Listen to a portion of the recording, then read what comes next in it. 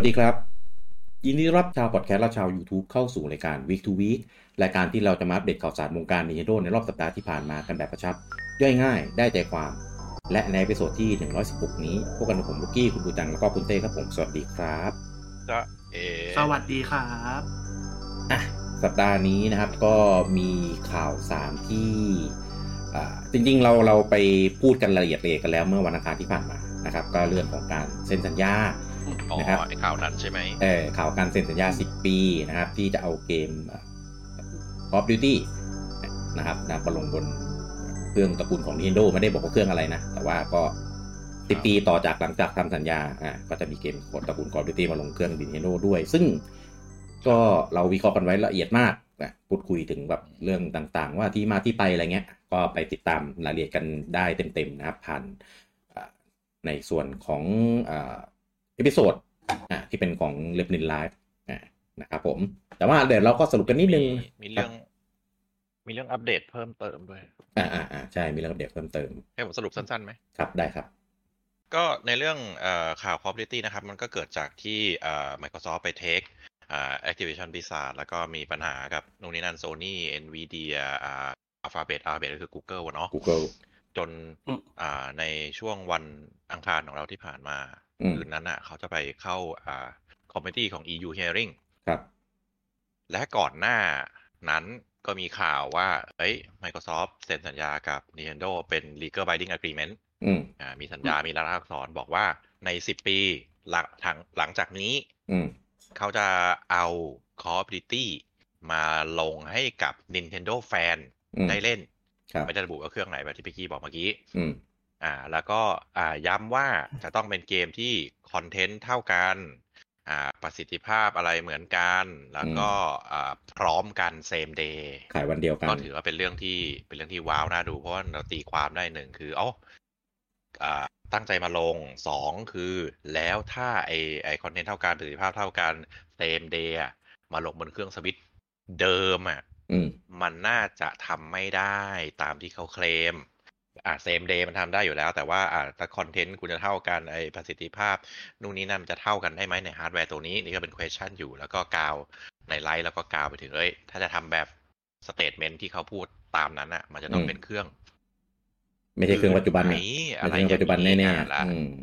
แล้วเราก็กาวไปถึงว่าถ้าเป็นช่วงที่เขาที่ออกมาน่าจะอยู่ในช่วงกลางถึงปลายปีอาจจะเป็นช่วงที่มีประกาศเครื่องใหม่หรือเปล่านู่นนี่นั่นก็ไปฟังรายละเอียดในไลฟ์ของวันอังคารเราได้ครับครับแต่ว่าหลังจากที่เราไลฟ์เสร็จก่อนที่เขาจะมีการขึ้น EU Hearing จริงๆก็มีข่าวใหญ่อีกตู้มหนึ่งมาก็คือ Microsoft เซ็นสัญญากับ Nvidia ครับGeForce Now ก็จะได้ Call of Duty ไปเหมือนกันระยะเวลา10 ปีเท่ากันเพราะฉะนั้น Nvidia อยู่ขัดขวางตอนแรก Nvidia เป็นหนึ่งในปาร์ตี้ที่ against แบบฝั่งตรงข้ามบอกว่าขัดขวางว่าไม่ให้การควบรวมสำเร็จก็ได้ดีลไปก็คือดูก็รู้แหละว่าเดี๋ยวขอแจมเพื่อจะดีลกูหน่อยอะไรประมาณนั้นทิมมาทิมขอนิดนึงซึ่ง Microsoft ก็ถือว่าเดินเกมได้ดีครับเพราะว่าในคืนนั้นที่มีการ hearing ประธานของ Microsoft ก็ไปพูดว่าส่วนแบ่งการตลาดตอนนี้ Sony กลืนไปเยอะเลยแล้วถ้าคุณจะมาขัดขวางก็คือเหมือนกับขัดขวางคนที่ตัวเล็กมันก็จะประหลาดเพราะSony กินการแบ่งส่วนแบ่งการตลาดเยอะอยู่และ2เมื่อเราได้ Nintendo กับ Nvidia มาเป็นแพลตฟอร์มที่จะเอา Call of Duty ไปลงถ้ากับคุณจะมีผู้เล่นจำนวนมากกว่า130 ล้านยูนิตเพิ่มขึ้น130 ล้านคนหรือเครื่องนะมันก็เป็นตัวเลขที่จะเรียกว่าผูกขาดไม่ได้เพราะมันเพิ่มขึ้นจากแพลตฟอร์มที่ไม่เคยลงมาก่อนครับหรือไม่ได้ลงมานานแล้วแล้วอย่างที่ในสัญญาเขาบอกว่าต้องเป็น content parity same day นู่นนี่นั่นก็เขาตั้งมั่นว่าจะเอา Call of Duty มาลงให้เท่ากันทั่วถึงกันและเล่นได้ทุกคนพร้อมๆกันโดยแล้วเขาก็ย้ำอีกครั้งหนึ่งว่า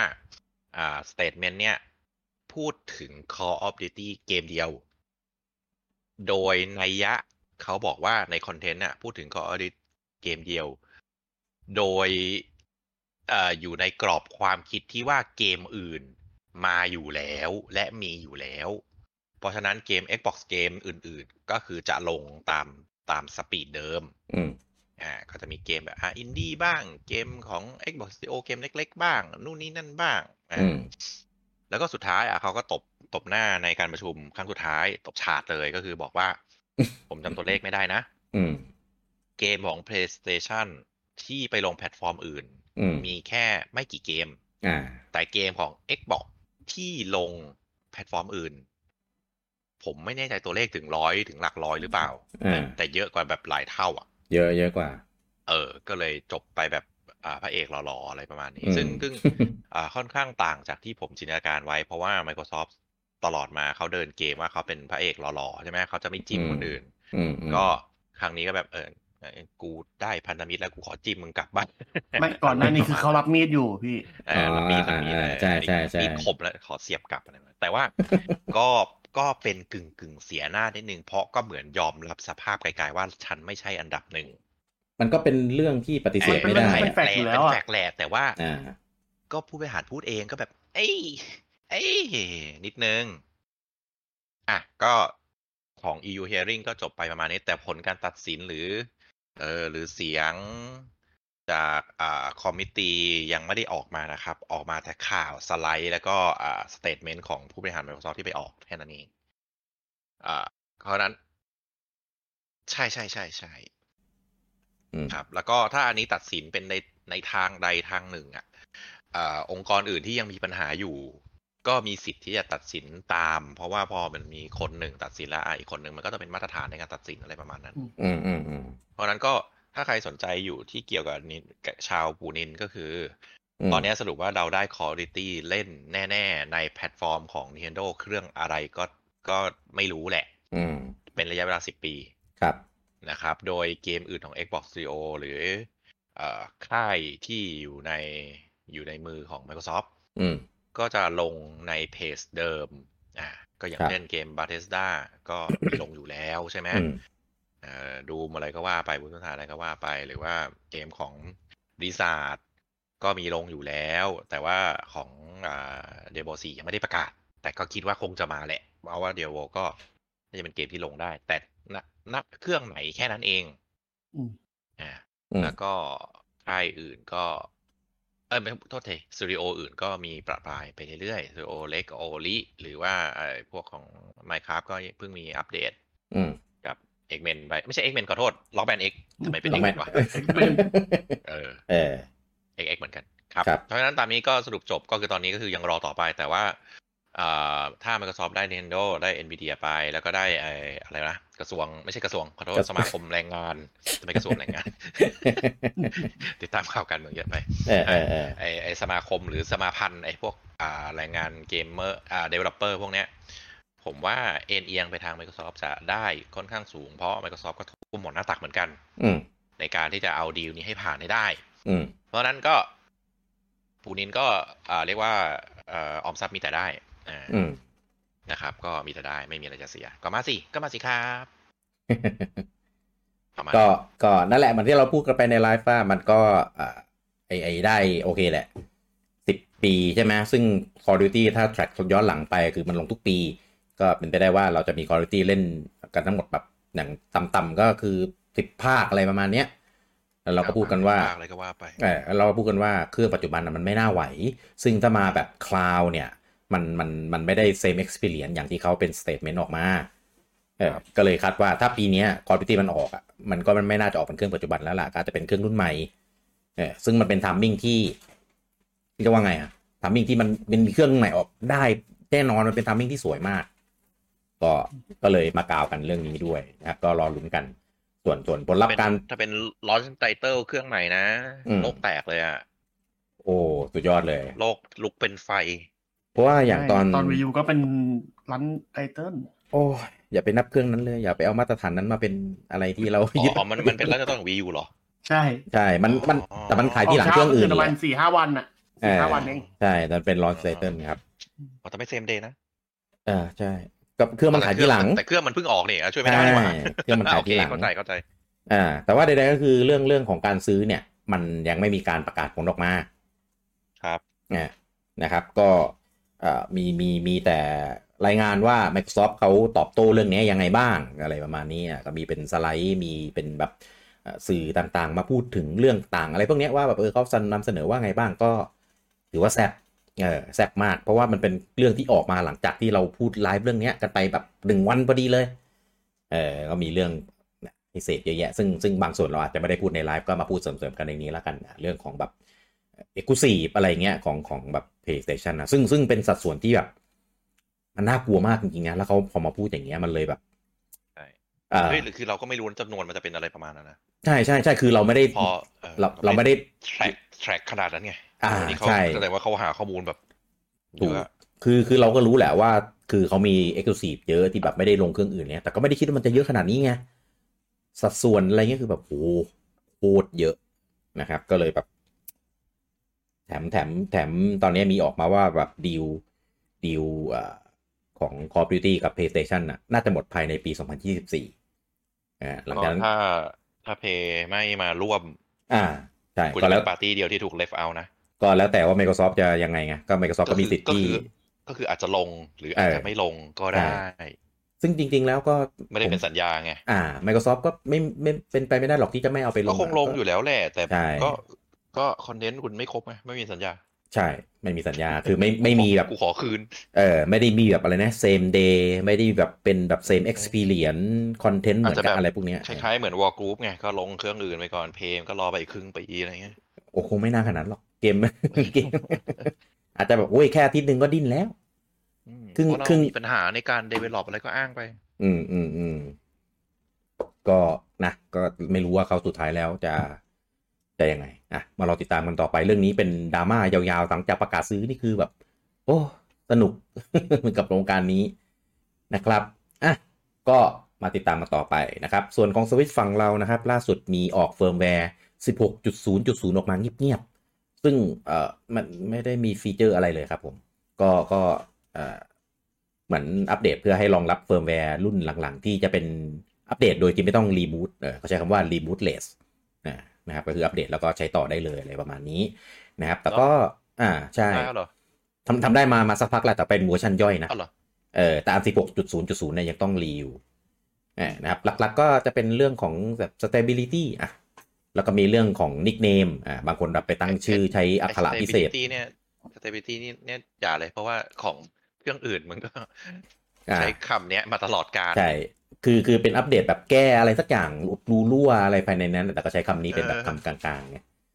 แต่ว่าเฟิร์มแวร์ปู่เนี่ยมันมีหลายครั้งที่อัปเดตมาแล้วไม่มีอะไรแล้วก็ค่อยปล่อยฟีเจอร์นั้นมาทีหลังคือยังไม่ได้พร้อมกับที่เฟิร์มแวร์ออกนะแต่ว่าเฟิร์มแวร์ออกมาแบบออกมาก่อนเอาเฟิร์มแวร์มารอแล้วก็เดี๋ยวจะค่อยๆแล้วค่อยปลดล็อกตอนพวกเกมบอยเอทูเรียนก็เฟิร์มแวร์มารอก่อนใช่นะเฟิร์มแวร์มารอเหมือนกันแล้วก็รอนานมากไอ้พวกไอคอนสีแดง NSO อะไรเนี่ยอันนั้นก็แบบอัปเดตเฟิร์มแวร์มารอก่อนหน้านี้เหมือนกันก็รอดูนะครับว่ารอบนี้เขาจะออกมารออะไรเพราะว่าคิวถัดไป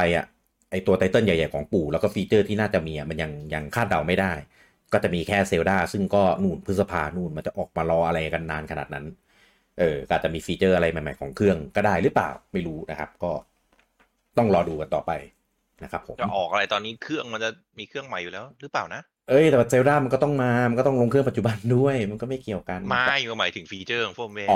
จะมาทำไมฟีเจอร์ให้ทรานสเฟอร์ไปเครื่องรุ่นใหม่ไงฟีเจอร์ให้ซื้อธีมได้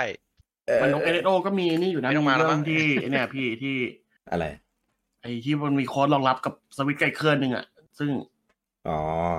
ไม่ได้ระบุไว้ว่าเป็นอะไรไม่ได้ระบุก็โอ้มันจะเป็นอะไรไปได้ทุกอย่างมันเตรียมพร้อมไปเครื่องใหม่แล้วล่ะตอนนี้มันจะเป็นอะไรไปได้อีกซึ่งมันพร้อมแล้วล่ะเหลือแค่ปู่ประกาศแล้วก็ขายนั่นแหละซึ่งก็ทัมมิ่งมันก็เหมือนแบบมันมีหินมาหลายอย่างแล้วล่ะนะเดี๋ยวพอปีหมดบทปีงบประมาณ2022เนี่ยเข้า2023เนี่ยก็จะเป็นอีกหนึ่งมายสโตนที่แบบนะน่าจะเห็นอะไรเราที่เราแบบคาดเดากันได้มากขึ้นปู่น่าจะปล่อยมือได้แล้วล่ะไม่น่าไปแย่งกินเน็ตบุ๊กหรอกโอเคปล่อยมือเหอะอย่าไปแย่งไม่ผมบอกว่าปู่จะไม่ทำเฉยไม่ได้ว่าใส่ใครเลยทำกระเบื้องใหม่แซะจังเลยเนี่ยแซะกระเบื้องเก่า ซึ่งเรื่องของจะพูดถึงเรื่องอะไรวะเมื่อกี้พูดถึงเรื่องเครื่องใหม่ใช่ไหมพูดถึงเรื่องอะไรอีกวะฟีเจอร์เฟิร์มแวร์ เฟิร์มแวร์ถ้ามันลืมไปแหละตอนก่อนที่เต้จะพูดว่าเต้พูดลืมเลยเต้มันแสกกระเบื้องอยู่แสกความจำพี่ออกไปด้วยเลยเมื่อกี้ความจำกูเลยไปกับกระเบื้องเลยทีนี้ไปครับก็สัปดาห์ที่ผ่านมาเนี่ยก็ทางต้องเรียกว่าเป็นป่าชิเกรุกับป่าชินยะนะเดินทางไปเหมือนแบบเป็นรอบสื่อของทางUniversal Studio Hollywood นะครับเพื่อไปทำการเปิดตัวของ Super Nintendo World ที่ฮอลลีวูดอย่างเป็นทางการจริงๆมันเปิดไปก่อนหน้านี้แล้วแต่ว่าเปิดเป็นเหมือนแบบเป็นซอฟต์ลอนช์นะครับอันนี้คือแบบไปเปิดไปทางการมีสื่อเชิญอะไรไปอะไรอย่างนี้เพราะว่าตอนเปิดที่ญี่ปุ่นไม่ได้มีเพราะมันปิดประเทศอยู่ไงตอนนั้นก็เป็นแบบแต่ภายในแล้วก็โปรโมทกันแบบจ้างเป็นอินฟลูเอนเซอร์ทาง YouTube ทางอะไรอย่างนี้เฉยนะแต่รอบนี้ได้ไปทำการเปิดอย่างเป็นทางการแล้วก็เป็นสื่อของฝั่งตะวันตกด้วยก็เลยเหมือนแบบมีพื้นที่สื่อพื้นที่ข่าวอะไรเงี้ยเยอะหน่อยแต่จริงๆแล้วคอนเทนต์เนื้อหามันก็ไม่ได้อะไรเพราะว่าเลเยอร์อะไรต่างๆเนี้ยเห็นหมดแล้วมันคล้ายผมใช้คำว่าคล้ายนะกับที่ญี่ปุ่นเพราะว่าผมไปลองส่องดูที่พวกสื่อต่างๆไปแล้วสเกลเล็กกว่าที่ญี่ปุ่นประมาณหนึ่งเลยครับแบบพื้นที่แอเรียในการเดินอะไรเงี้ยก็คือดีไซน์เหมือนกันแต่ว่าสเกลมันเล็กลงพื้นที่ให้เดินพื้นที่อะไรเงี้ยมันเล็กลงแคบลงของอาหารในเมนูในคาเฟ่ก็ไม่เหมือนกันนะครับก็ตามก็เรียกว่าอะไรน่าจะปรับให้เข้ากับวัฒนธรรมอะไรเงี้ยมันแล้วก็พื้นที่ที่ได้อาจจะแบบไม่ได้แบบเป็นไซส์เท่ากันอะไรประมาณนี้นะครับแต่ว่าก็ใครที่อยู่ฝั่งนู้นก็น่าจะฟินได้แน่นอนนะครับผมมีเครื่องเล่นมีอะไรแบบเหมือนกันแต่ก็มีฝรั่งบ่นเรื่องเครื่องเล่นของฝั่งตะวันตกที่ดันไปใช้ไซส์เดียวกันกับของญี่ปุ่นมันเลยแบบทำให้มันไม่เหมาะกับสรีระของชาวอเมริกันเอาว่าง่ายๆอย่างมาริโอคาร์ทเนี้ยรอบเอว40นิ้วบูจังคือฝรั่งมันตัวใหญ่มากนะก็คนที่เกิน40นิ้วก็คือเล่นไม่ได้แล้วใครจะเล่นได้ให้เด็กเล่นอย่างเดียวครับไม่คิดเลยใช่ผมยังต้องคาแมวเลยผม42ยังพอไอ้นี่ได้ใครเกินผมก็จบเลยครับอเมริกันมันพลัสไซส์อยู่แล้วใช่แล้วยิ่งเป็นโจชี่คือไม่ได้ว่าคนอเมริกันแต่ว่าโครงล่างเขาใหญ่ของเขาไม่ใช่โครงด้วยพี่วัฒนธรรมการกินของเขาอาหาร1 มื้อมันเยอะมากเว้ยเขาไม่ได้มีเรื่องเชฟเรื่องอะไรจะต้องมาดูแลขนาดนั้นเขาเอาแค่ดูแลแต่ว่าด้วยมาตรฐานอาหาร proportion ถึง1 อันของเขาใหญ่กว่าประเทศอื่นเยอะมากแต่ถ้าเทียบกับ1 มื้อนะของคนอื่นเขาต้องกินเยอะไงเพราะว่าหน้าหนาวมันต้องไปจำศีลไม่ใช่หมีก็เลยมีภาพมีอะไรซีนออกมาของ Super Nintendo World เนี่ยออกมาเยอะนะครับแล้วก็มีการเขาให้สัมภาษณ์ของป่าชิเกรุนะครับซึ่งหลังๆเราไม่ค่อยได้เห็นป่าเนี่ยให้สัมภาษณ์กับสื่อเท่าไหร่เนี่ยรอบนี้ก็เลยเหมือนแบบพอเป็นฝั่งอเมริกันก็เลยแบบโนดไม่ได้ก็เลยได้ให้คำสัมภาษณ์แบบไปหลายอย่างนะครับก็จะเป็นหัวข้อหลักๆอย่างเช่นวิสัยทัศน์เกี่ยวกับแบบทิศทางของ Nintendo Switch ต่อไปกับ Nintendo ต่อไปอะไรเงี้ยก็ป่าก็ให้คำตอบว่าแบบคือ Nintendo ยังคงมี core objective เหมือนเดิมก็คือจะให้คนในครอบครัวเนี่ยมารวมตัวกันในห้องนั่งเล่นซึ่งอันนี้จริงๆแล้วผมว่ามันไม่ได้เป็น objective ของตัวฮาร์ดแวร์แต่ว่ามันเป็นใจความเนื้อหาหลักๆของวิสัยทัศน์ของบริษัท Nintendo โดยรวมว่าง่ายๆก็ทำองค์กรใช่แต่ว่าจริงๆเรียกว่าอะไรเป็นมอตโต้ของกันใช่จะทำฮาร์ดแวร์มาทำเกมมาจะต้องแบบมีเรื่องนี้นะเป็นคอร์บเจกตีฟแบบแฝงเอาไว้อยู่ด้วยอะไรเงี้ยแต่ว่าคติพจน์ขององค์กรเหรออะไรใช่เพราะว่าจริงๆเกมแล้วก็ฮาร์ดแวร์ของ Nintendo Switch นี่คือแบบก็ไม่ได้เน้นให้คนแบบมารวมตัวกันขนาดนั้นอะไรเงี้ยเพราะว่าเครื่องมาเล่นแบบแฮนด์เฮลได้หรือว่าแต่ถ้าเกิดเอามารวมตัวที่ห้องได้ก็แบ่งจอยแบ่งอะไรเล่นได้ไงก็ยังมีอันนี้อยู่นะครับแล้วก็มีคำถามเรื่องมีคนไปตั้งฉายาให้เขาว่าเป็นสปีลเบิร์กแห่งวงการเกมเขาบอกว่าไม่ใช่เขาไม่รับข้อนี้เพราะว่าเหมือนแบบให้เกียรติเขาจนเกินไปอะไรเงี้ยเขาก็พูดอย่างเงี้ยนะแต่จริงๆแล้วผมมองว่าการพูดอย่างเงี้ยมันเหมือนแบบมันเป็นของก๊อปเข้าใจใช่ไหมเป็นฟอร์มที่เล็กกว่าอะไรเงี้ยจริงๆอุตสาหกรรมเกมมันเล็กกว่าอุตสาหกรรมหนังแหละแต่ว่าก็เป็นตัวเองดีกว่าไหมดีกว่าไปเป็นแบบเอาจริงๆนะเทียบสปิลเบิร์กก็ผ ผมว่าอย่างพิกกี้อ่ะมิยาโมโตะน่าจะถ้าเทียบสเกลโอเคแหละแต่เทียบการไพโอเนียร์ผมว่ามิยาโมโตะดีเยอะอิมแพคแรงกว่าสปิลเบิร์กใช่การเพราะสปิลเบิร์กมันไม่ใช่ไม่ใช่บิดาไม่ใช่คนบุกเบิกด้วยเขาดังเขาผลงานเขาดีใช่แต่ไม่ใช่แบบไพโอเนียร์แต่มิยาโมโตะนี่ถือว่าเป็นหนึ่งในไพโอเนียร์นะใช่เป็นผู้บุกเบิกหลังก็อะไรก็ไม่รู้อะอยากก็ถูกนะหลังๆเขาบุกเบิกในยุคนั้นไงเขาไม่ได้บุกเบิกในยุคนี้หลังๆเน้นเป็นผู้ขัดขวางแทนก็ชิเกรุเนี่ยก็อย่างที่รู้กันก็เป็นคนที่ก็เลยสร้างอะไรใหม่ๆหลายอย่างแล้วก็ทิ้งไว้กับวงการให้เป็นระดับไพโอเนียร์ใช่ให้แล้วก็ทำให้แบบหลายๆอย่างเนี่ยก็ยังคงแบบทิ้ง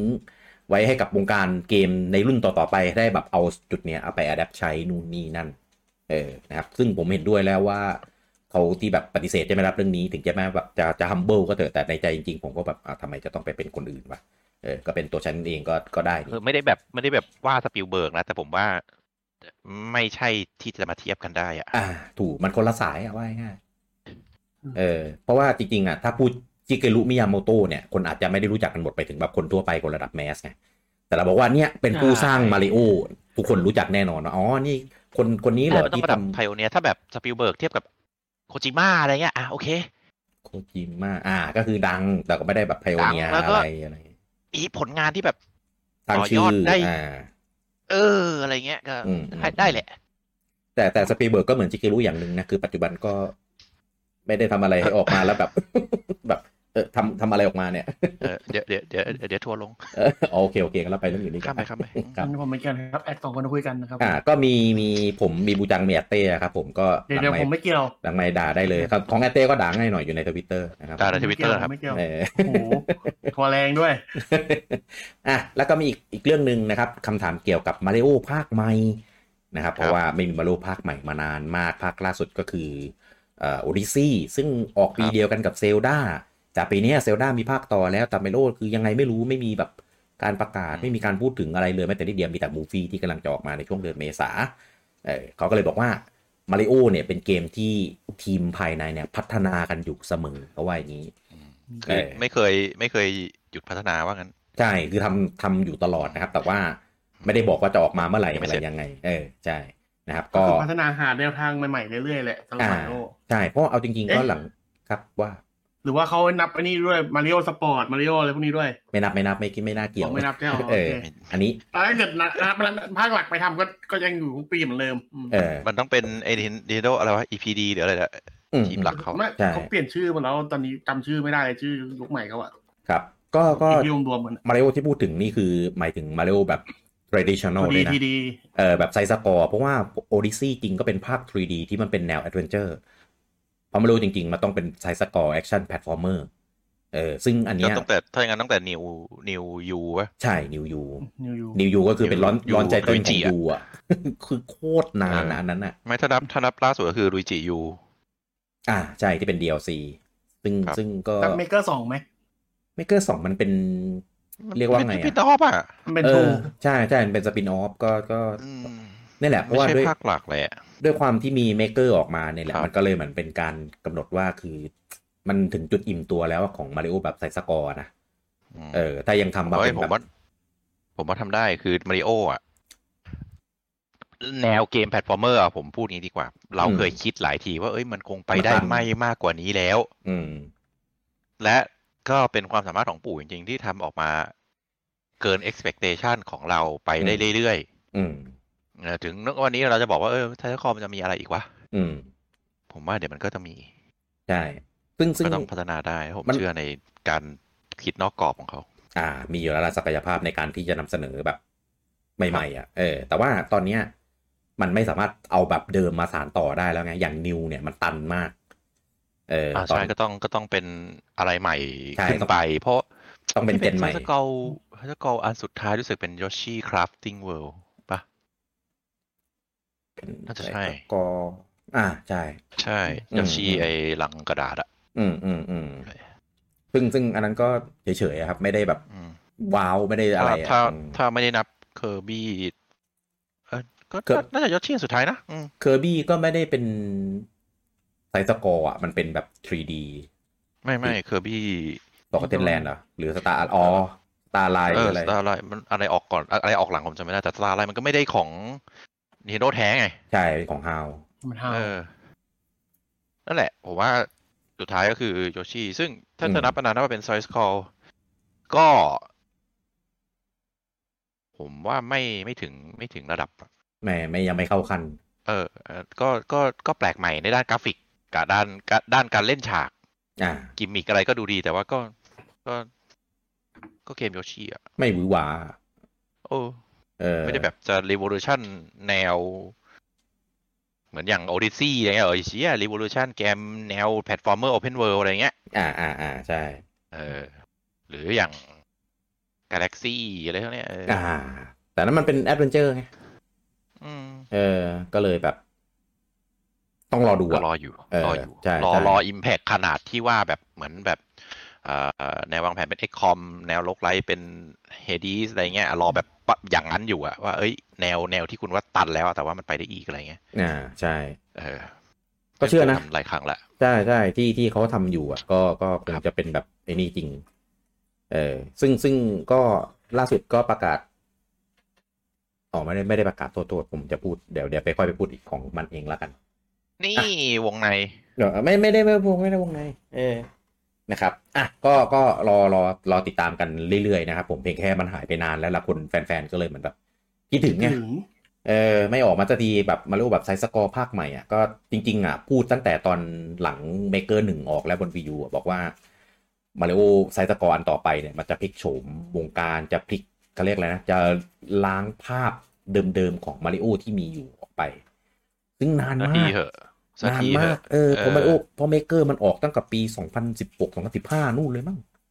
สักทีได้แล้วนี่คือจะ10 ปีแล้วยังไม่ออกเลย ทำโคตรนานก็รอดูผมว่าไม่แน่อาจจะเป็น launch title ก็ได้นะปลายปีถ้าสมมติเครื่องใหม่ออกนะซึ่งแม่งโหชิบหายเลยนะเอามาริโอมาเป็น launch title เนี่ยมันไม่ได้คือมาริโอไม่ได้ออกมาเป็น launch title แบบดีๆนะพูดถึงดีๆแบบนานแล้วเขาเอาเกมอื่นมาเป็น launch title แทนปีนี้เซลดาออกกลางปีแล้วเหลือปลายปีเอามาริโอมาเป็น launch title ก็ได้คู่กับ Call of Duty โอ้โหโลกแตกแต่จริงๆถ้าเปลี่ยนมาเป็นโอคาร์ดimpact กว่านะภาค 9แต่ DLC ปีปลายปีประกาศแล้วไงพี่อะไรเดี๋ยวประกาศไปแล้วไงอย่าเพิ่งอันนั้นรอพูดอยู่นะครับรอดูกันต่อไปนะครับผมตอนนี้นะครับก็เหมือนอีกอันนึงนะครับเหมือนก็พูดว่าจะหินนะครับผมคือตอนนี้ทีมใน Super Nintendo World เขาใช้คำว่า Nintendo World ก็แสดงว่าจะต้องมีคาแรคเตอร์อื่นใช่ไหมแต่ว่าตอนนี้ที่มีมันเป็นมาริโออย่างเดียวนะครับอาจจะมีเป็นอีสเตอร์เอ็กมีปิกบินไปแจมอยู่ตรงนั้นตรงนี้อะไรเงี้ยแล้วก็มีของญี่ปุ่นที่มีเป็นเกตเข้าไปเป็นของ Donkey Kong ซึ่งอันนี้ announce แล้วนะครับว่าเป็น next ก็เรียกอะไร next phase ต่อไปนะตอนนี้ป๋าทีสออกมานะครับว่าอันต่อไปเนี่ยอาจจะเป็นสปาตูนซึ่งสปาตูนนะถ้าเป็นที่ญี่ปุ่นผมเห็นด้วยว่าแม่งโหคนแห่แหนแน่เพราะว่าที่ไหนที่ผมไปนะแม่งจะมีแบบเมอร์ชันไดส์เกี่ยวกับสปาตูนแบบแฝงอยู่แบบแทบทุกที่ที่เป็นร้านแบบร้านเกมร้านของเล่นร้านอะไรพวกนี้มีสปาตูนแฝงอยู่ตลอดนะครับก็เห็นด้วยเป็นไปได้นะครับแต่ฝั่งอเมริกาผมไม่แน่ใจว่าถ้าทำเป็นทีมสปาตูนเนี่ยมันจะยังไงนะแต่ว่ามันก็มีฐานแฟนแหละก็มันเป็นรองอยู่แล้วเพราะหลักมันเป็นเฟสแรกมันออกไปแล้วไงที่เหลือก็เติมให้ตัว Super Nintendo World มันแกลนขึ้นเท่านั้นแหละมันมีอะไรดึงดูดเรื่อยๆใช่ก็รอดูนะครับโดยเฉพาะเครื่องเล่นในนั้นมันจะเป็นแบบไหนเนี่ยเรายังไม่รู้เพราะว่าสปาตูนมันเป็นเกมแนวแบบชูตติ้งยิงปืนอะไรอย่างงี้ใช่ไหมก็ไม่รู้ว่ามันจะทำมินเครื่องเล่นแบบไหนต้องรอดูกันต่อไปนะครับคงมีอีกหลายเฟสออกมาแน่นะครับสำหรับ Super Nintendo World เพราะว่าคือผลออกมาอย่างเงี้ยทาง Universal ไม่มีทางที่จะแบบให้หยุดหรอก ก็ค่อยๆขยายกลืนกินไปเรื่อยๆรอติดตามกันต่อไปครับผมไปขายต่อเรื่อยๆใช่ข่าวต่อไปอันนี้เป็นข่าวแจ้งเตือนนะครับผมเพราะว่าตอนนี้คือด้วยความที่ The Legend of Zelda Tears of the Kingdom มันจะมี Collector Edition ครับ ซึ่ง Collector Edition มันมีอาร์ตบุ๊กแล้วอาร์ตบุ๊กเนี่ยมันมีภาพคาแรคเตอร์บางตัวที่ยังไม่มีการเปิดเผยแบบ Official อันนี้ผมเองก็ยังไม่เห็นนะผมไม่รู้มันคือตัวอะไรแต่ว่ามันมีคนเอาลีกภาพของอาร์ตบุ๊กเนี่ยปล่อยออกมาแล้วนะครับก็ใครที่อยากเจอแบบ Official หรือถ้า Official เขาไม่บอกไปเจอเองในเกมนะเพราะว่าถ้ามันมีอาร์ตบุ๊กกับผมคิดว่า Official คงเปิดเผยในสักวันหนึ่งแต่ว่าต้องบอกว่าอาร์ตบุ๊กอ่ะบางทีมันสปอยอยู่แล้วดังนั้นคนที่ซื้อคอลเลกเตอร์น่าจะรู้ว่าไม่ควรเปิดอาร์ตบุ๊กก่อนใช่ถูกแบบอย่างเกมอะไรว่าเซโนหรืออะไรที่มันสปอยไอ้ทุกเกมที่มันมีอาร์ตบุ๊กอะพี่มันจะมีตัวละครที่เขาสร้างมาพวกบอสหลักๆจะอยู่ในนั้นตัวละครที่เรายังไม่เจอบอสที่เรายังไม่เห็นอะไรประมาณนี้นะครับอันนั้นเวลาซื้อคอลเลกเตอร์เอดิชั่นมาพยายามจะเพิ่งรีบเปิดอาร์ตบุ๊กเปิดผ่านหน้าแรกๆได้แต่อย่าไปเปิดหมดแต่ประเด็นคือตอนนี้คือมันไม่ได้ซื้อเองไงมันมีคนแบบเหมือนแบบเป็นลีกอะแล้วก็ถ่ายมาลงอะก็เลยเตือนไว้ก่อนนะครับว่าใครที่ไม่อยากโดนสปอยนะครับคือตอนนี้หลายเว็บไซต์หลายเพจบอกเลยว่ามันเป็นแบบเมเจอร์สปอยอะคือสปอยรุนแรงมากนะครับก็อย่าไปโดนนะครับเพราะว่าเดี๋ยวมันจะทำให้ประสบการณ์การเล่นเกมเซลดาภาคนี้มันจะลดหายลงไปนะครับเชื่อผมตอนภาคเบรธอไวผมโดนสปอยแกนนอนคือแบบเซ็งมากตอนนั้นแล้วคือแบบฟีลลิ่งในการแบบที่จะตื่นเต้นกับการที่ได้โคตรเซ็งเลยคือแบบโหเศร้ามากตอนนั้นก็มีดราม่าในกลุ่มเลยเรื่องก่อนเรื่องการแบบจัดการเรื่องสปอยนู่นนี่นั่นนะครับปัจจุบันนะครับคือด้วยความที่โซเชียลเน็ตเวิร์กมันมีคนแบบนิสัยแย่คือตั้งใจทำเพื่อสปอยเลยอย่างเช่นภาพทัมเนลใน YouTube ไปแฝงใส่แฮชแท็กใน Twitter หรือพวกเพจต่างๆใน Facebook ที่แบบเอาลงกูลงมีแฮชแท็กไม่เท่าไหร่นะพี่เพราะว่ามีแฮชแท็กได้ไอ้พวกที่ไม่มีแฮชแท็กใช่น่ากลัวหรือบางทีกูลงข่าวนะแต่กูภาพนี้ขึ้นเป็นรูปข่าวเลยคือถ่ายมาเจอเลยเงี้ยคือแบบโอ้โหหน้าหงายนะครับก็ต้องแต่คืออันเนี้ยเราทำอะไรไม่ได้เราก็ต้องปกป้องตัวเราเองนะครับแต่ว่า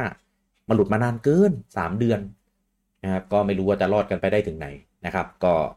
ดูแลตัวเองกันดีๆนะครับผมดูแลข่าวต่อไปนะครับอันนี้เป็นข่าวเป็นรูเมอร์นะครับเป็นข่าวลือมานะครับว่าวันที่10 มีนานะครับ10 มีนามันคือเป็นวันมาริโอนะครับก็คือมาเทนนะครับก็คือวันมาริโอนะครับหรือว่าปูนะครับจะเตรียมปล่อย Switch OLED รุ่นใหม่เป็น Limited ของ Mario ก็คือตัวเครื่องเต็ด Mario ของ Switch แต่มันเคยออกมารุ่นหนึ่งแล้วเป็น Switch Late Edition ซึ่งแม่งโคตรสวยมันแดงทั้งจอยคอนแดงทั้งสแตรปแดงทั้งกระเป๋าใส่คือโหแม่งโคตรสวยอะนะครับแดงไปไหนใช่ก็10 มีนานี้นะครับหรือว่าจะออกอีกรุ่นหนึ่งนะครับเป็นมาริโอเหมือนกันนะไม่รู้จะออกเป็นอะไรแล้วก็เผอิญประกอบกับนะครับวันที่10 มีนาเนี่ยถ้าตามเวลาไทยนะถ้าตามเวลาอเมริกาจะเป็นวันที่9นะครับก็คือจะมีDirect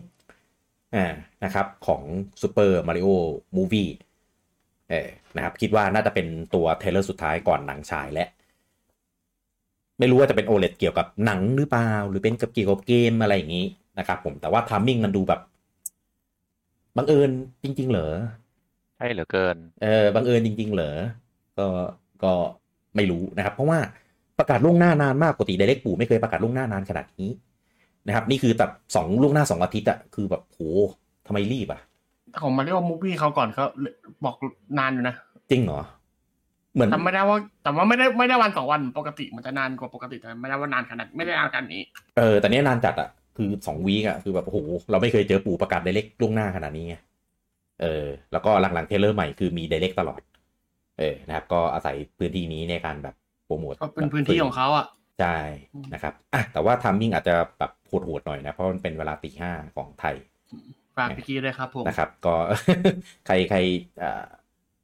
ที่ยังไม่นอนใครตื่นเช้าก็เดี๋ยวมาเจอกันนะตามสภาพของผมวันนั้นเดี๋ยวรอดูอีกทียังไม่หลับพี่ต้องตื่นแล้วไม่ได้หรอกแต่คิดว่าจะอยู่ดูนะครับผมแต่เดี๋ยวรอดูอีกทีนะครับแล้วก็ตอนนี้มีข้อมูลออกมาแล้วนะครับหนังของ Super Mario Movie นะครับจะมีความยาว92 นาทีนะครับหรือก็ชั่วโมงครึ่งนั่นแหละ900 นาทีอะไรเงี้ยก็เป็นมาตรฐานของการ์ตูนนะปกติการ์ตูนมันก็จะมีความยาวประมาณ92 นาทีประมาณนี้ประมาณ9 ถึง 100นะครับไม่เกิน100จริงๆหนังการ์ตูนเรื่องไหนที่100นะมันจะแบบน้ำเยอะแบบโอ้เพิ่มมาทำไมกระชับไม่แต่ความจริงมาริโอมันยืดได้ไงเพราะมันมีอะไรให้ได้ดีเยอะจริงคือกับมาริโอนี่คือแบบ ก็แบบหลอดเดอร์ลิงคือใส่อินเตอร์เอ็กมาก็ได้เหมือนหลอดเดอร์ลิงตัว extended ก็ได้5 ชั่วโมงอะไรเงี้ยก็พร้อมที่จะจ่ายเข้าไปดูนะเอาแบบไม่ให้เหลือเอาไปใส่พักต่อเลยเหรอใช่อ่ะก็เดี๋ยวตอนจบเซลดายืนอยู่ลิงยืนอยู่โอ้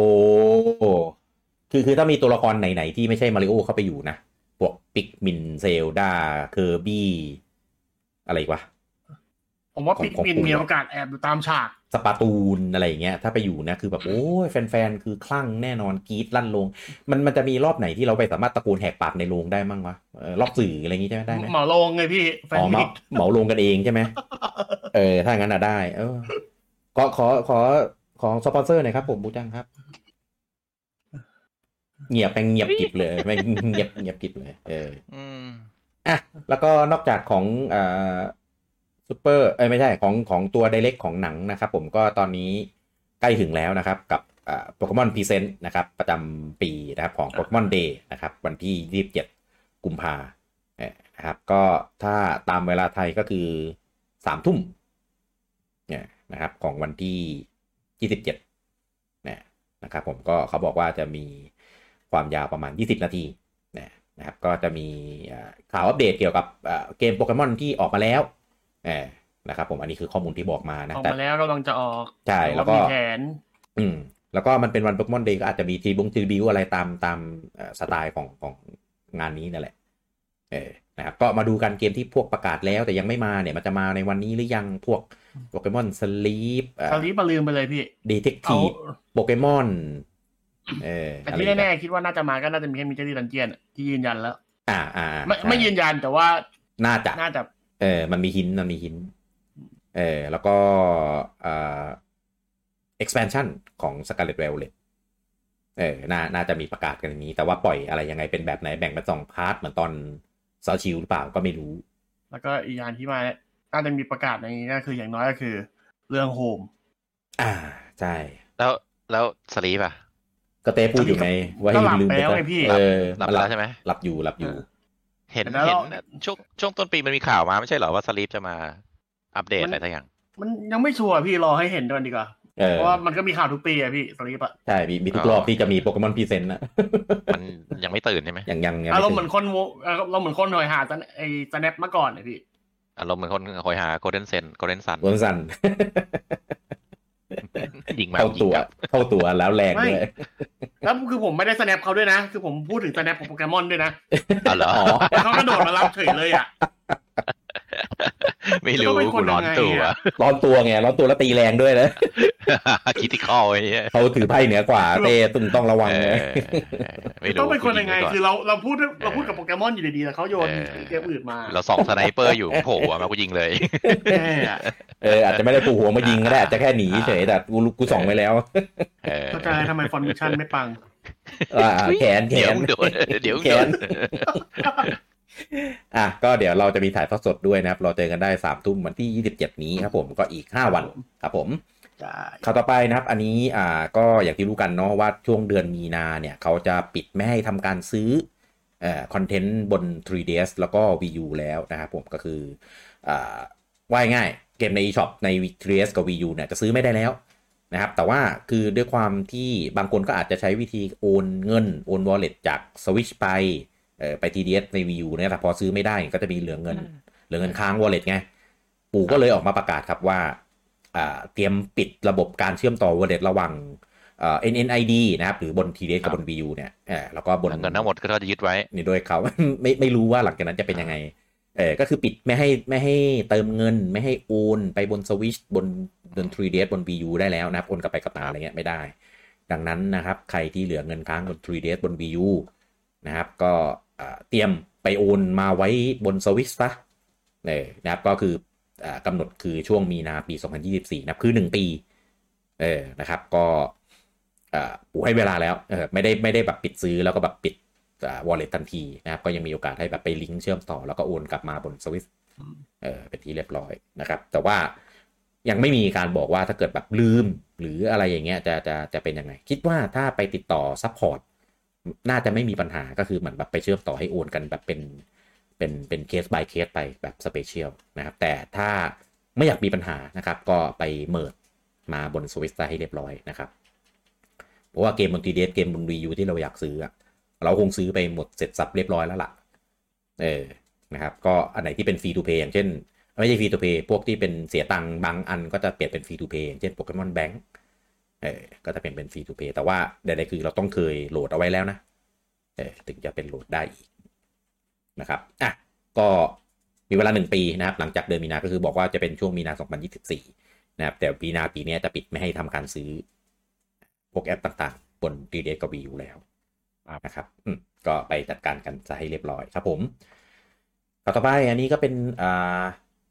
ไม่เรียกว่าเป็นเรียกว่าเป็นลีกแล้วกันนะครับเพราะว่าของทางญี่ปุ่นนะครับผม Nintendo ญี่ปุ่น Nintendo My Nintendo ญี่ปุ่นนะครับได้มีการส่งอีเมลนะครับหาคนที่แบบใช้อีเมลลงทะเบียนเอาไว้นะครับผมก็เป็นอีเมลโปรโมทนะครับของ Metroid นะครับว่าจะมีเป็นไอคอนก็คือตอนนี้ของไฟเบมมันเหลืออีกเว็บหนึ่งซึ่งก็จะมาวันพรุ่งนี้วันที่24นี้นะครับพอเดือนหน้าก็จะเป็นของเกมอื่นมานะครับก็ตอนนี้เป็น Metroid นะครับซึ่งเกมมันขายไปแล้วนะครับผมพร้อมกับวัน Direct นะครับก็จะมีไอคอนมานะครับวันที่3มีนานะครับผมก็คือวันศุกร์ก็คือมาแทนของไฟเบมเลยนะครับตอนนี้ก็มีรูปตัวอย่างอยู่ประมาณ6รูปนะครับผมก็แฟนๆ Metroid ก็เดี๋ยวรอแลกกันได้นะครับทีมจะมาวันที่เดี๋ยวนะวันที่3มีนาถึงวันที่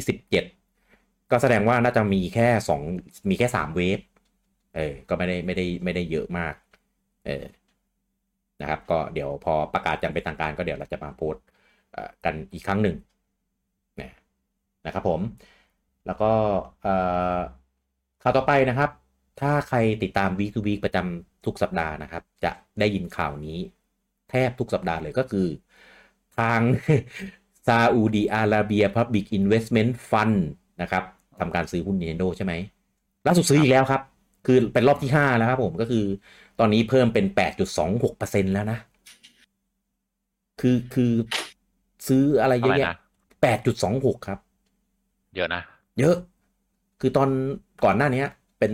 7.08 ก็ว่าเยอะแล้วนี่เป็น 8.26 แล้วนะ810%แล้วเกือบ 10% แล้วใช่ถูกต้องคือแบบโอ้โหคือตอนนี้จากที่แบบเฉยๆ 5% ตอนแรกสุดเลยตอนนี้คือแบบเริ่มน่ากังวลแล้วน่าจะต้องแบบมีมาตรการแล้วมั้งไม่รู้ปล่อยหรืออะไรยังไงซื้อผ่านทางไหนก็ไม่รู้ซาอุดิอาระเบีย Investment Fund เนี่ยเขาแถลงตั้งแต่ผลประกอบการของเขาตั้งแต่ปีที่แล้วบอกว่าเขาตั้งใจจะ investment ใน gaming industry รู้สึกจะ40 บิลเลียนก็คือไปลงในบริษัทเขาไม่ได้ใช่เขาไม่ได้เฉพาะ Nintendo ครับเพจด้วย Xbox นู่นนี่นั่นเขาก็ซื้อไปหมดเลยครับไม่แต่ของ Nintendo มันก็แบบมันเยอะไงสัดส่วนเยอะที่อื่นก็เยอะเพราะว่า40 บิลเลียนนะไม่ใช่มิลเลียนนะบิลเลียนก็เขาคิดว่าอย่างที่ผมเคยพูดไปในWeek to Weekอะไรสักอย่างเขาคิดว่าเกมอินดัสทรีมันจะเติบโตเป็นพื้นที่ที่น่าสนใจTencent อะไรเขารู้สึกเขาก็ไปซื้อนะซื้อเหมือนกัน EA Take-Two ก็รู้สึกจะซื้อหมดเลยเพราะนั้นก็40 บิลเลียนเขาก็กระจายแต่เขาก็คงคิดว่า Nintendo มีแววที่ดีเขาก็เลยมาลงก็อย่างที่รู้ว่าซาอุดิอาระเบียก็เงินถังอยู่แล้วก็ใช่ไม่น่ามีปัญหาเลยครับ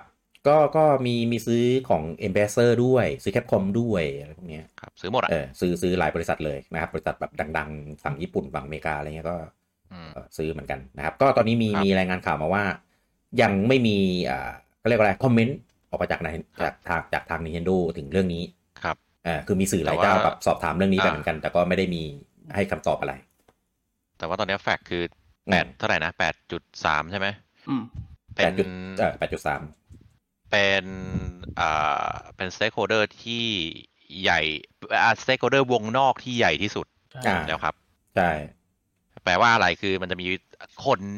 ผู้บริหารเองหรือคนวงในเองหรือเจ้าของเองที่ถือเป็นก้อนๆอยู่แล้วพวกนี้ส่วนมากเขาก็จะไม่ขายเพราะว่าถ้าขายมันจะเกิดมีการเปลี่ยนมืออะไรกันได้เพราะว่าไอ้พวกเนี้ยอินไซต์มันต้องรวมกันแล้วให้ได้มากกว่าเสมือน 51% คือมากกว่าครึ่งถ้า 50.1 อะไรก็ว่าไปครับเพราะนั้นการที่เอาไซเดอร์มาถือได้ถึง8ถือว่าเยอะมากแล้วเยอะมากแต่ก็ยังไม่ถึงขนาดว่าอารามมันจะต้องมีการ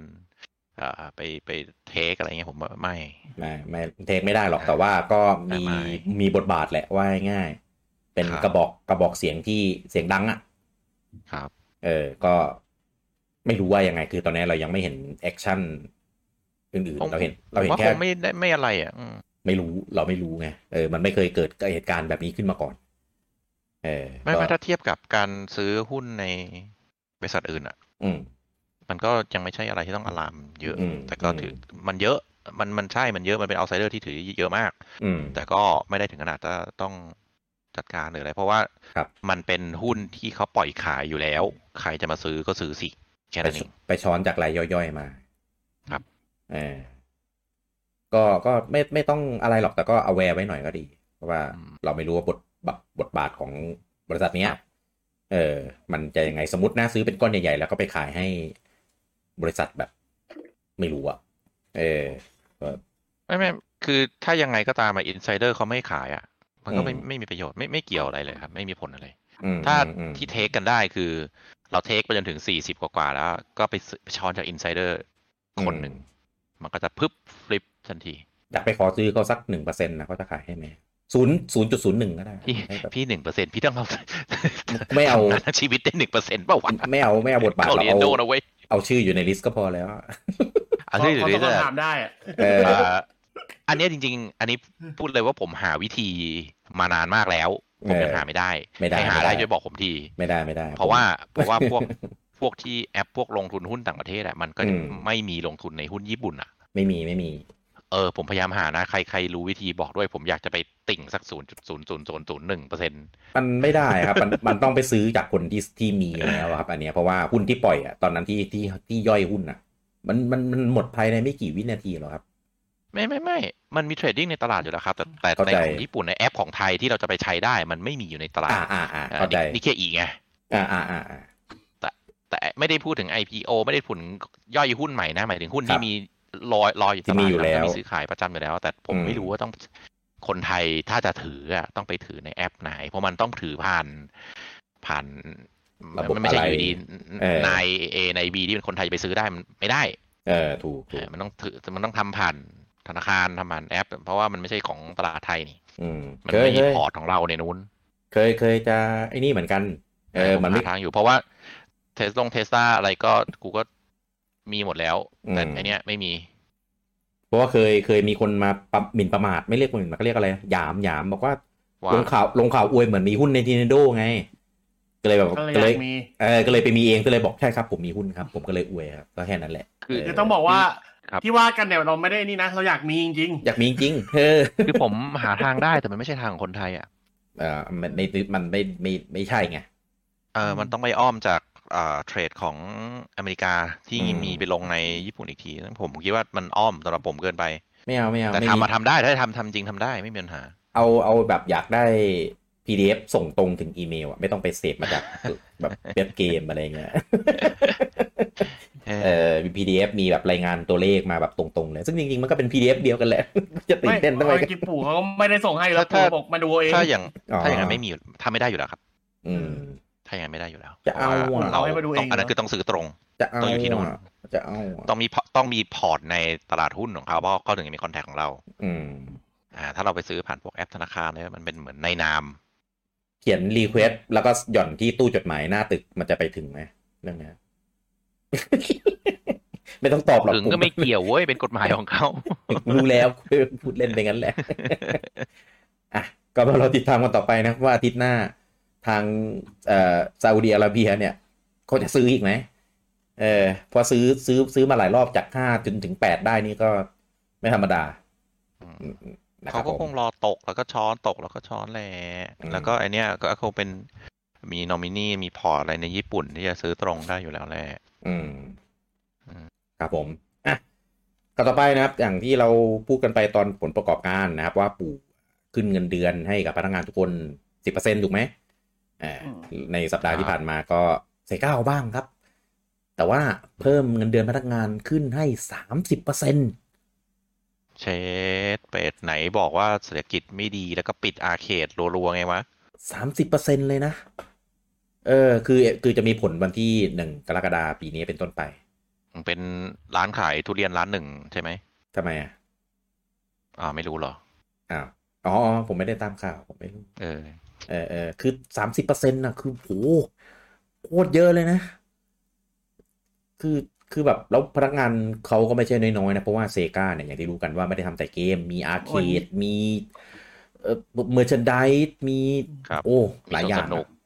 ใช่สวนสนุกนู่นแล้วก็จริงๆงานหลักในวงการเกมเขาไม่ใช่ develop เกมเขาเป็น publisher เขาเป็น publisher ใหญ่ปาร์ตี้หนึ่งในญี่ปุ่นใช่ถูกก็ล่าสุดก็ไม่ใช่ล่าสุดเด็กปัจจุบันก็ publisher เกมให้เกมฝั่งตะวันตกด้วยครับหลายๆเกมก็เซกาก็เป็นคนขายอย่างแอตลัสตอนนี้ก็ยังอยู่กับเซกานี่ใช่ไหมอยู่สิมันเป็นซื้อไปแล้วมันยงอยู่อะไรมันซื้อไปแล้วนั่นแหละเนี่ยก็พนักงาน ไม่รู้ว่ารวมถึงแบบบริษัทย่อยอะไรอย่างนี้ด้วยหรือเปล่าที่จะได้ขึ้นเงินเดือนอะไรอย่างเงี้ยก็พูดมาก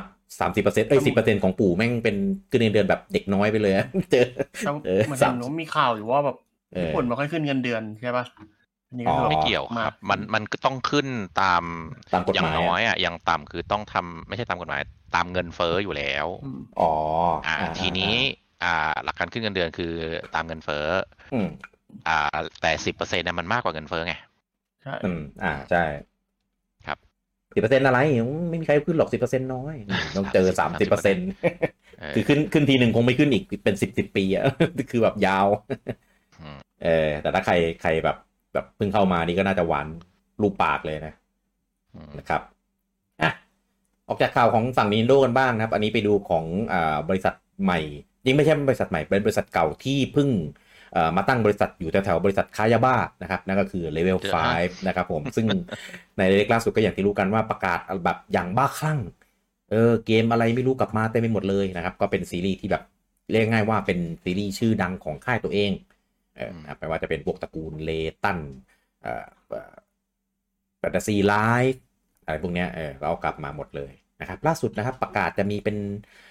งานไลฟ์สตรีมเรียกว่าไงก็เป็น Direct ของทาง Level 5นั่นแหละนะครับผมก็กำหนดของงานเขาจะมาวันที่9มีนานะครับผมก็ตามเวลาไทยคือ6 โมงเย็นนะครับก็เป็นจริงๆมันเป็นงานประจำปีของ Level 5ที่จริงๆมันเคยมีทุกปีแต่ว่าหลังๆหายไปเพราะว่าอย่างที่รู้กันว่าบริษัทมันแบบมันไม่รู้เป็นไรสะดุดยอดย่าหรืออะไรอย่างเงี้ยไม่รู้ก็ตอนนี้มีลิสต์เกมประกาศมาแล้วนะครับที่จะมาอยู่ในไลฟ์สตรีมนี้ก็จะมีของเลตันภาคใหม่ที่โผล่ใน Direct นี่แหละภาค New World of Steam ก็จะมีเปิดเผยเนื้อเรื่องเปิดเผยของตัวละครที่โผล่ในนี้นะครับแล้วก็ตัวเกมเพลย์ตัวระบบซิสเต็มนะครับก็จะมีรายละเอียดให้โชว์กันในงานนี้ด้วยนะครับแล้วก็ เหมือนยังจะขายนะครับกับ Inazuma Eleven ภาค Victory Road of Heroes มันเปลี่ยนเป็น Victory Road แล้วแต่ว่าชื่อญี่ปุ่นมั้งแต่ว่ามันลงทุกเครื่องนะครับลงสวิตช์ลง PS4 ลงมือถือด้วยนะครับผมก็ที่เลื่อนที่ไอ้นี่มาแบบเยอะแยะเลยนะครับผมก็มารอดูกันนะครับว่ามันจะกำหนดขายได้หรือยังแล้วก็มีตัวของ Fantasy Life นะครับในชื่อภาคว่า The Girl Who Steals Time ก็จะเป็นอันนี้เขาว่าจะรวมระบบของภาค TDS แล้วก็ภาคมือถือเนี่ยเข้ามาให้มันไปอยู่ในภาคนี้ด้วยกันเป็นระบบแต่งเกาะแบบเห็นแล้วแม่งโคตร Animal Crossing ก็เป็นระบบของภาคนี้เขาก็ดูน่าเล่นดีนะครับผมก็รอเจอกันในงานนี้ได้เช่นกันแล้วก็มีอันนี้น่าจะเป็นเกมของญี่ปุ่นอย่างเดียวมั้งเมกาตันมูซาชินะครับก็เป็นเกมหุ่นเหล็กนะครับแล้วก็มีเดคาโพลิสดังดังแต่ว่ามันไม่มีอิงไงแล้วก็มีเดคาโพลิสนี่ที่ผลใน Direct เหมือนกันก็เกมที่เป็น JRPG Turn Based ที่เราจะไปเป็นตำรวจในโลกดิจิทัลโลกเสมือนจริงนะครับก็เราติดตามต่อไปซึ่ง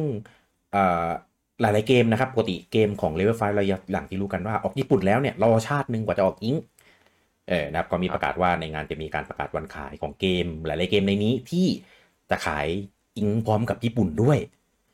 เห็นปะแม่งโคตรบ้าเลยคือที่ขายไปคือไปซุ่มทำพวกนี้มาหมดแน่เลยใช่ครับน่าจะย้ายตึกไปอยู่แถว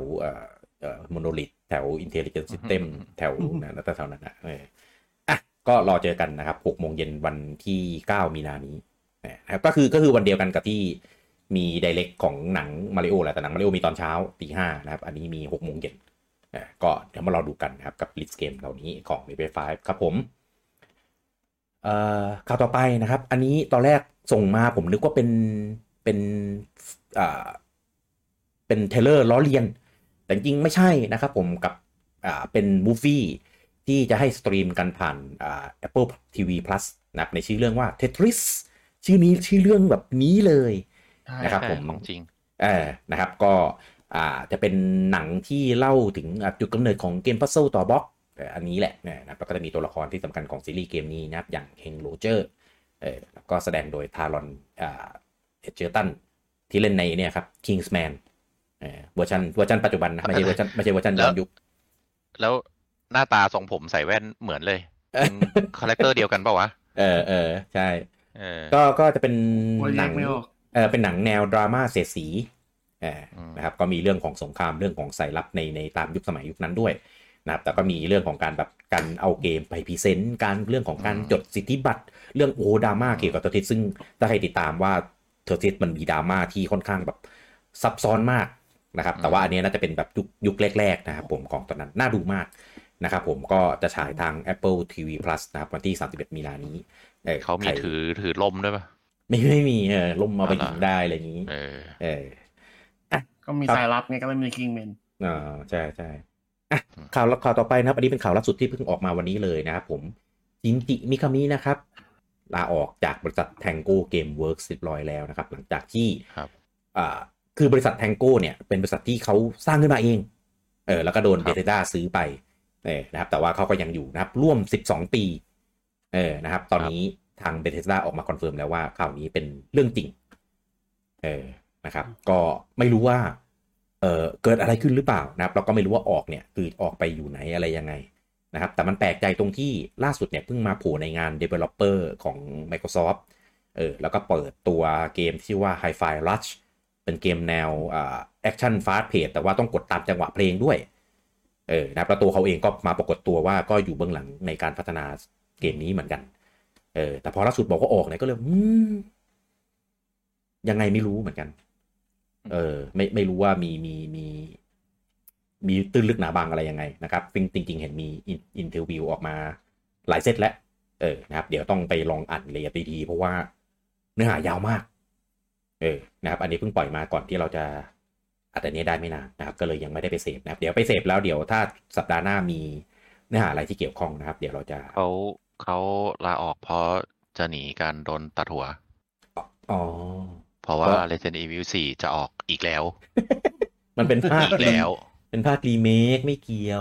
อีกแล้วว่าจะพยายามลงทุกเครื่องด้วยนี่คือแบบเหมือนมีคนเอามีดไปไล่กูต้องหนีแล้วอะไรเงี้ยปรากฏว่าออกไปอยู่กับแคปคอมไปทำภาค5กลับไปทำไปทำภาค5เพราะว่าตอนนั้นภาค5ไม่ได้เป็นคนทำไงพอภาค4เสร็จก็ออกเลยแต่ตอนที่เขาออกไปแล้วก็ทำ Evil Within ก็มีหลายๆคนตอนกระแสไฮตอนนั้นก็เยอะอยู่ว่ามีอะไรResident Evil มาทำ Evil Within อะไรเงี้ยใช่ก็ดังอยู่ดังเกมก็โอเคนะแต่ว่ามีฐานแฟนที่แปลกที่ลาออกจากสตูดิโอที่สร้างมาที่ตัวเองสร้างเองแต่ก็ไม่ใช่เรื่องใหม่หรอกเพราะในวงการก็มีอย่างนี้เกิดขึ้นแล้วคือแบบสตูดิโอโดนซื้อไปแล้วก็ผู้ก่อตั้งลาออกเพราะว่าจริงๆมันก็ไม่ใช่เฮดแล้วไงเพราะว่าก็ขายเขาแล้วอ่ะเหมือนก็แบบคุมสิ่งที่ตัวเองคิดไม่ได้เหมือนตอนที่ตัวเองเป็นเจ้าของทำแรกๆใช่ไหมแบบก็จะมีข่าวเยอะว่าพอไม่ใช่สตูดิโอเกมอย่างเดียวแหละบริษัทอะไรที่โดนเทคไปโดนซื้อไปแบบคือหนึ่งมันเทคมันก็คือการที่เจ้าของตัดสินใจขายใช่ไหมล่ะขายตัวเองขายสิ่งที่ตัวเองทำมาแล้วมันก็ดิเรกชันมันก็ไม่ใช่สิ่งที่ตัวเองจะควบคุมได้แล้วพอนั้นก็จะเห็นอย่างเงี้ยเยอะว่าพอเจ้าของขายพอบริษัทมันไม่ได้ไปทางตัวเองมันไม่ใช่แล้วก็ลาออกไปทำบริษัทใหม่เห็นเยอะเลยครับพวกบิดาทั้งหลายแล้วก็ขายปุ๊บก็ลาออกขายปุ๊บก็ลาออกจริงชินจินี่คือเปลี่ยนบริษัทบ่อยมากนะหลังจากออกจากแคปคอมก็ไปอยู่คอฟเวอร์ที่ทำกับคาเมยะแล้วก็เห็นมีช่วงหนึ่งไปอยู่กับอะไรวะชื่ออะไรวะที่ทำไอเนี่ยทำเกมชูตติ้งสไลด์เร็วๆแวนควิดที่ไปทำแวนควิดอันนั้นอยู่กับบริษัทชื่อ แต่ไม่จู่ๆลืมไม่รู้แล้วก็มาเนี่ยมาตั้งบริษัทเองแวนฟิตก็ของแพลตินัมไม่ใช่เหรอใช่ไหมใช่ของแพลตินัมนี่หว่าใช่ไปอยู่แพลตินัมใช่เขาก็อยู่นะครับพี่ลืมชื่อแพลตินัมเหรอผมก็นึกว่าเป็นอันอื่นมันไม่น่าลืมไก่เนี่ยแพลตินัมกับไอ้แวนฟิตกันเนี่ยกับไบโอเนต้าแรกใช่ไหมใช่มันไม่ขายควบกับเลยจริงไหมเหรอไม่ใช่จริงไหมเหรอไม่ใช่แวนฟิตขายคู่กับไบโอภาคแรกนะครับก็คือว่าง่ายออกจากแคปคอมไปอยู่คลอเวอร์แล้วก็ไปอยู่กับแพลตินัมไปทำแบนฟิตไงอยู่แพลตินัมแล้วก็เนี่ยก็มาตั้งบริษัทของตัวเองชื่อแทงโก้นี่แหละนะครับก็มีผลงานก็มีเดี๋ยววิวตินมี2ภาคแล้วก็มีโกสไวโตเกียวที่เป็นเอ็กซ์คลูซีฟของ P5 แต่ว่ากำลังเห็นว่ากำลังจะหมดทำเอ็กซ์คลูซีฟแล้วภายในเดือนมีนามั้งแล้วก็มีไฮไฟลัชที่เพิ่งออกมานะครับก็เดี๋ยวมารอดูติดตามกันนะครับว่าออกทำไมแล้วออกแล้วไปอยู่ไหนอะไรเงี้ยเดี๋ยวไปขอนั่งเสพก่อนนะครับแล้วเดี๋ยวไว้จะมาย่อยให้ได้ฟังกันนะครับในวีคหรือว่าในไลฟ์อื่นของเรานะครับผมก็ต่อไปก็อย่างที่ผู้จังพูดไปนะครับว่าทางโมแจงนะครับก็ไปร่วมกันกับของทางแคปคอมนะครับออก DLC ที่ชื่อว่า Mega Man X หรือ Rockman X เนี่ยที่เราดูกันใช่ ก็เป็นเรียกอะไรเป็นธีมเป็นธีมมีด่านพิเศษมีพวกบอสมีตัวละครสกินอะไรพวกนี้ตัวอ็อบเจกต์ของด่านเลยแล้วก็มีโหมดที่เป็นแบบเหมือนคล้ายๆไซส์สกอร์ด้วยนะครับก็น่าเล่นดีนะครับขายราคาก็ไม่แพงอยู่แค่ประมาณ8เหรียญนะครับถ้าเกิดใครมีเกม Minecraft ไปแล้วก็กดซื้อได้เลยคือปล่อยปุ๊บก็ขายปั๊บเลยนะครับอันนี้ทุกแพลตฟอร์มใครสะดวกเล่นแพลตฟอร์มไหนก็เจอกันได้แต่ว่า Minecraft ของเวอร์ชันล่าสุดมันคลอสแล้วใช่เล่นเครื่องไหนก็เหมือนกันครับแล้วแต่สะดวกเลยครับแต่ว่าต่อให้ใครมีเกมพาสก็ต้องซื้อ DLC อยู่ดีนะเกมพาสมันให้แค่ตัวเกมหลักมันไม่ได้ให้ DLC ก็ถ้าเป็นแฟนล็อกแมนนะครับก็ลองจัดไปเล่นดูทำมาแบบดีนะมีสเตจมีพวกบอสต่างๆในล็อกแมน X ภาคแรกนะก็ขนกันมามีซีโร่มีสกินของล็อกแมนตามพวกอาวุธของบอสอะไรพวกเนี้ยก็เจ๋งดีนะครับผมข่าวต่อไปนะครับอันนี้เป็นข่าวเกี่ยวกับ E3 นะครับอย่างที่รู้กันว่าตอนนี้3ค่ายหลักนะครับที่ทำฮาร์ดแวร์นะครับSony อันนี้ไม่เข้าร่วมอยู่แล้วนะครับ Microsoft Nintendo ก็ไม่เข้าร่วม E3 ในปี 2023เหมือนกันแต่ตอนนี้Ubisoft ออกมาประกาศว่าเขาจะเข้าร่วมนะครับกับ E3 2023ถ้าถามมาได้ว่าใครถามวะถ้างานยังจัดขึ้นจริงก็พูดอย่างนี้ก็เลยสรุปยังไงเนี่ย เพราะว่าตอนนี้ผมว่าทาง E3 ก็คงเปมันกันแหละเพราะว่าถ้า3ค่ายหลักไม่ไปเนี่ยอุตส่าห์มีงานที่เป็น Expo ทั้งทีผมว่า3ค่ายหลักไม่ไปแล้ว E3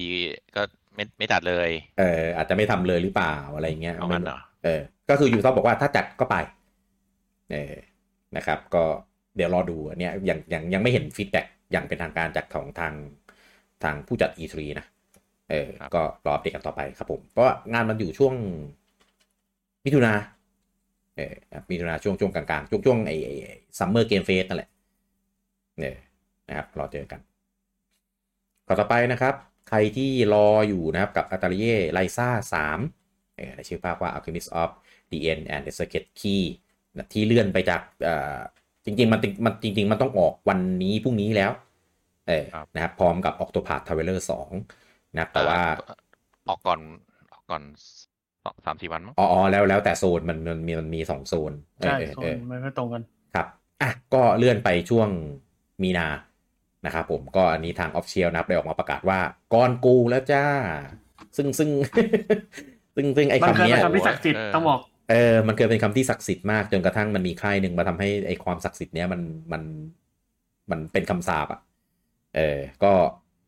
อันนี้ประกาศว่าก่อนกูแล้วนะครับว่าวันที่24มีนานี้ไม่เลื่อนแน่นอนนะครับกับ Atelier 3นะครับใครรอเล่นไม่รู้เป็นภาคจบหรือเปล่านะเป็นไตรภาคหรือเปล่าก็ภาคที่3แล้วกันรอเจอกันได้ไม่หรอกเพราะว่าหลังๆก็ไม่ไตรละ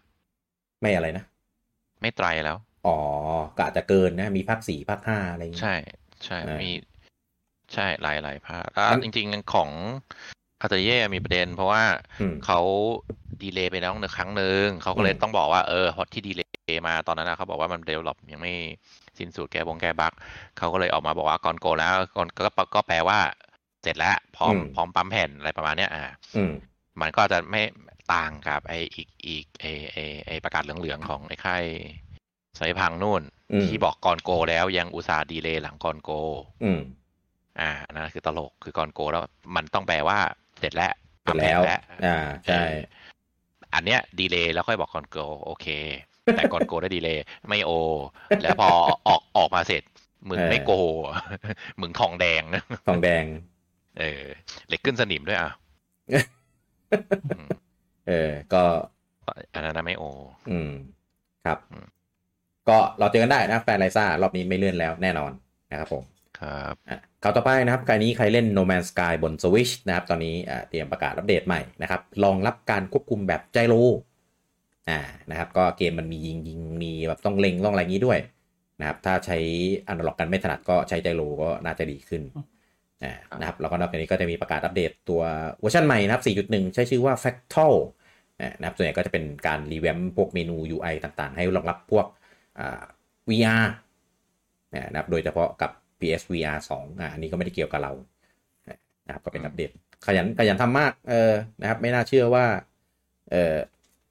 จะเป็นค่ายที่โดนด่าถล่มถมถุยกันเมื่อตอนสมัย ตอนนั้นตอนนี้อัปเดตจนแบบกราบช่วยคิดตังค์เถอะ DLC อะไรอย่างนี้นะครับก็ใครเล่นอยู่ก็ไปอัปเดตกันได้แล้วนะครับณตอนนี้เลยครับผมเป็นส่วนของยอดขายแล้วนะครับเริ่มที่ฝั่ง UK เช่นเคยนะครับอันดับ1นะครับเป็น Hogwarts Legacy แน่นอนนะครับจะเป็นอะไรไปได้อีกนะครับสำหรับสัปดาห์นี้นะครับผมก็เกมประจำชาตินะครับแล้วก็เครื่องประจำชาติด้วยก็คือ Hogwarts Legacy บนเวอร์ชัน PS5 นั่นเองนะครับผมเขาบอกว่าเป็นเกมที่ทำมาดีมากคือไม่มีบั๊กเลยด้วยมันไม่เจอบั๊กเหรอมีแต่เวทมนต์กูเกือบเคลิ้มแหละแม่งพี่ก็เห็นแปะอยู่ว่าพื้นหายไอพื้นหายพื้นเท็กเจอร์เป็นสีเขียวๆเป็นสีลุ้งๆเนี่ยเจอบ่อยมากตอนคัสซีนจบผมมีปัญหาพี่คือหน้าตาตัวละครเละหมดเลยพี่คัสซีนจบทั้งหมดคือแบบอิมแพคผมคือติดลบเลยคือแบบหน้าตาแบบมันเท็กเจอร์ไม่โหลดคือแบบเละนี่มันเกม Ubisoft ป่ะมันเป็นบั๊กแบบไม่ได้มีผลอะไรเกี่ยวกับการเล่นนะครับมันแค่แบบเท็กเจอร์หายโหลดไม่ทันเป็นเรื่องของเพอร์ฟอร์แมนซ์อย่างเดียวแต่ปัญหาที่ของผมมันเจอตอนไอ้คัสซีนจบใช่ไหมควรจะแบบมันควรจะดูดีของ Ubisoft มันจะแบบตัวละครติดในซอกล่วงเป็นจากพื้นอะไรอย่างเงี้ยของแฮร์รี่ผมก็เจออย่างนั้นเยอะครับเจอแบบไหนแบบติดซอกลงพื้นผมก็เจอลงพื้นไม่ได้อะไรอย่างเงี้ยผมเจอเยอะอันนี้ผมยังแต่แค่นี้ก็หลอนแล้วแต่มีเควสแบบคลิปข้ามกำแพงอะไรเงี้ยเยอะเควสไม่สำเร็จอะไรเงี้ยอันนี้เจอบ่อยแต่ว่าพอมันเซฟแล้วก็พอรีกลับมาโอเคมันไอ้นี่ได้ก็ถือว่ายังไม่พังเมอร์ลินนะเป็นบ่อยเลยไอ้ภารกิจเมอร์ลินผมมีอันนึงแบบทำยังไงก็ไม่ผ่านไม่เก็บไปเนี่ยอะไรไอ้ฟิปหมุนคือหมุนครบนะเต้เซฟแล้วก็เข้ามาใหม่ครับตัวพัซโซมันจะรีเซ็ตครับของพี่ก็เป็นช่างมันเป็นอยู่2จุดพอหมุนแล้วถูกแล้วมันไม่ยอมขึ้นเป็นเถาวัลย์มาให้ใช่ไหมล่ะนะครับก็เซฟแบบปกติเลยเราขับมาปุ๊บคือเมอร์ลินเราไม่ต้องไปโปรยใบไม้ใหม่แหละแต่ว่าพัซโซมันต้องไปหมุนใหม่พอหมุนใหม่มันก็หายแหละอันนี้เราเห็นหลายคนบ่นเหมือนกันผมก็เลยปล่อยวางไปแล้วพี่มุกออนไม่ได้มี95อันไปคำให้ครบโอ้เราไป60อันนี่คือ95อันคือแบบทรมานมากครับอย่าทำรวดเดียวจบค่อยๆอีกอย่างก็คือมันมีปัญหาตรงที่ว่าเขาบอกว่าไงดีคือมัน